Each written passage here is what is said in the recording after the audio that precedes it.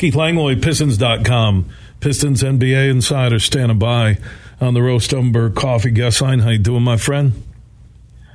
I'm doing well, Bill. We've got a little more to talk about today than we did a few weeks ago. Yeah, and they went out and they made the big hire, which, it kind of reminds me when the Tigers surprised the baseball world and went out and hired A.J. Hinch, and they said, okay, yeah, there's still some reloading/rebuilding to do, but we're going to go get a coach and pay for it. That could help expedite the process. Your first thoughts, Keith, when you heard the official news that Monty Williams was replacing Casey? Well, I'll tell you what my first thought was when I saw the Suns were parting ways with Monty Williams. My first thought was, wow, he'd be perfect for the Pistons.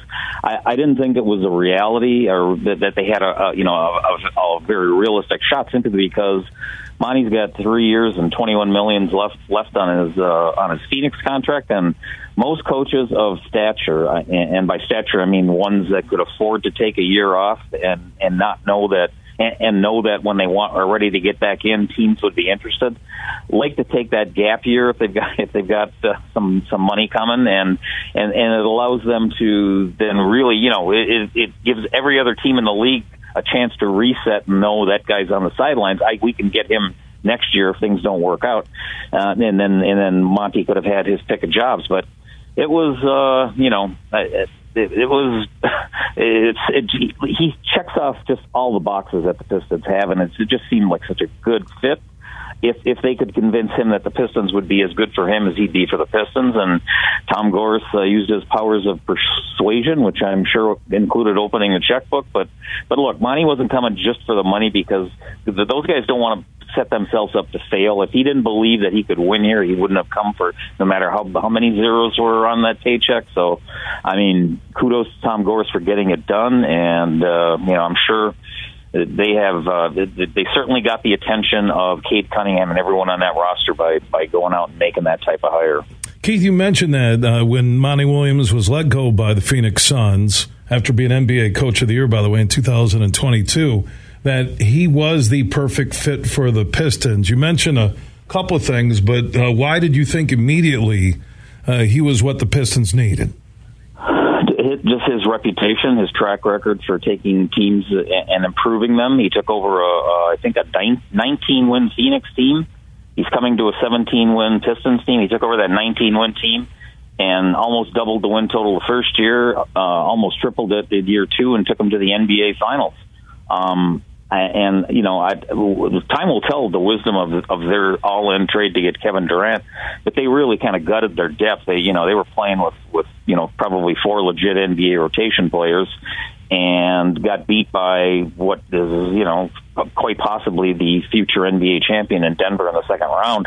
And to do that Durant trade when they did it and then lose Durant to an injury, they got a handful of games with Durant and Booker together, and I think if they would have had the opportunity to pick up another player, in the off season, build their depth, I think they would have been going into next season as the favorite. I was very surprised when Matt Ishbia made the decision to let Monty Williams go, but there were a lot of teams. We know. Look, it was credibly reported that both Milwaukee and Philadelphia, when they had their openings, kind of kicked the tires and got kind of the same reaction the Pistons got, that he was leading towards taking a year off. So, he just has a really great reputation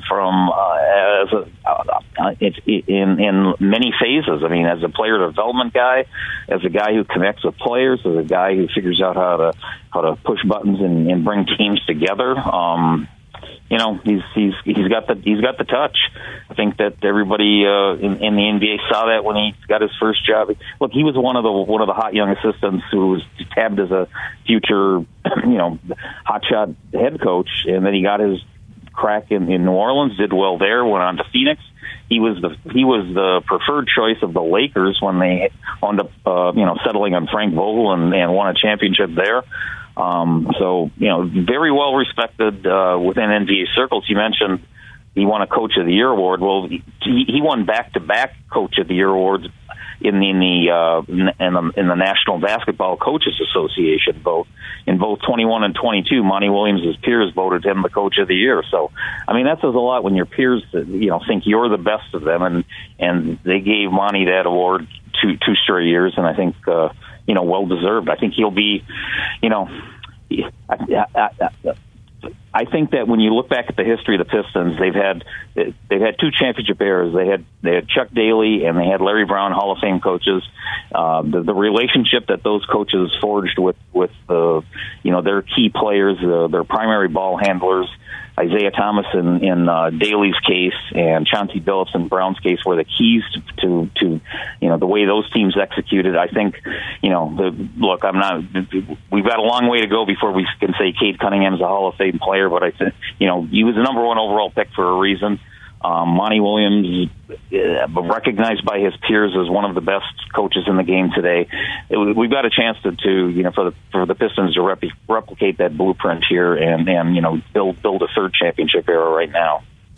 Keith Langlois, Pistons.com, NBA insider, joining us on the Roast Dumber Coffee Guest on. I'm looking at the potential starting five as is right now. That doesn't include any added free agents. You have Ivy, you have Cunningham, you have Bogdanovich, Wiseman, you have Bagley the third in there.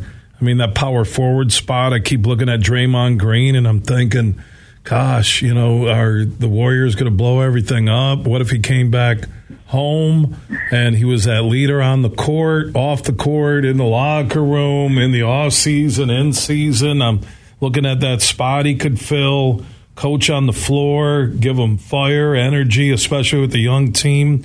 He'd be perfect. But, I look at this roster, and outside of experience, which is just learning on the job because they're the youngest team in the NBA, but they may be just a couple players away from being able to get into the play-in tournament. Yeah, I don't think, these rebuilding jobs, it takes, and then let's be clear, the Pistons started from absolute scratch. When Troy Weaver was hired 3 years ago to this month, he had gutted that roster completely. In 12 months, it was a brand new roster, and he didn't have a James Harden or a Rudy Gobert or Donovan Mitchell to trade away that got him back 4 number one picks and a bunch of pick swaps and other assets. He had Blake Griffin, who the Pistons had a buyout. He had Derrick Rose, who netted a second-round pick. They just didn't have a whole lot of assets, so they started from scratch. It takes time to rebuild, but once you get that pool of talent like they have in place right now, it can. And again, I'll go back to Monty Williams, took over a 19-win team. They won 51 2 years later and were in the NBA Finals.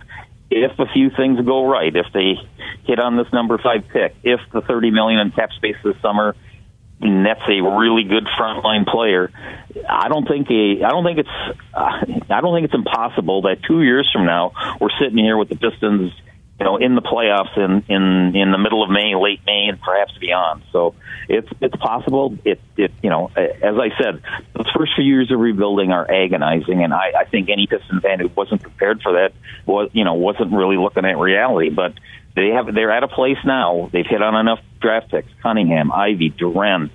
Good support players in guys like Isaiah Livers and Isaiah Stewart. They've got a unit in place now. It needs a few more ingredients, and it needs time to bake, and that's where we're at right now. And then they've got a head coach who I think checks off every box they could have asked for. Yeah, Duren and Wiseman, and even Stu, and like I said, a veteran at power forward, a leader type guy, and maybe a knockdown shooter. But they got Bogdanovich there. They're not that far away, and Williams, I think, can bring it together quicker than an assistant or taking a flyer on a college guy. It'll be interesting to watch. You can follow the Pistons in season, out of season. Pistons.com. Keith Langlois joining us on the Roast Umber Coffee Guest Line. Keith, appreciate the update on the new coach. Thanks, Bill. Anytime.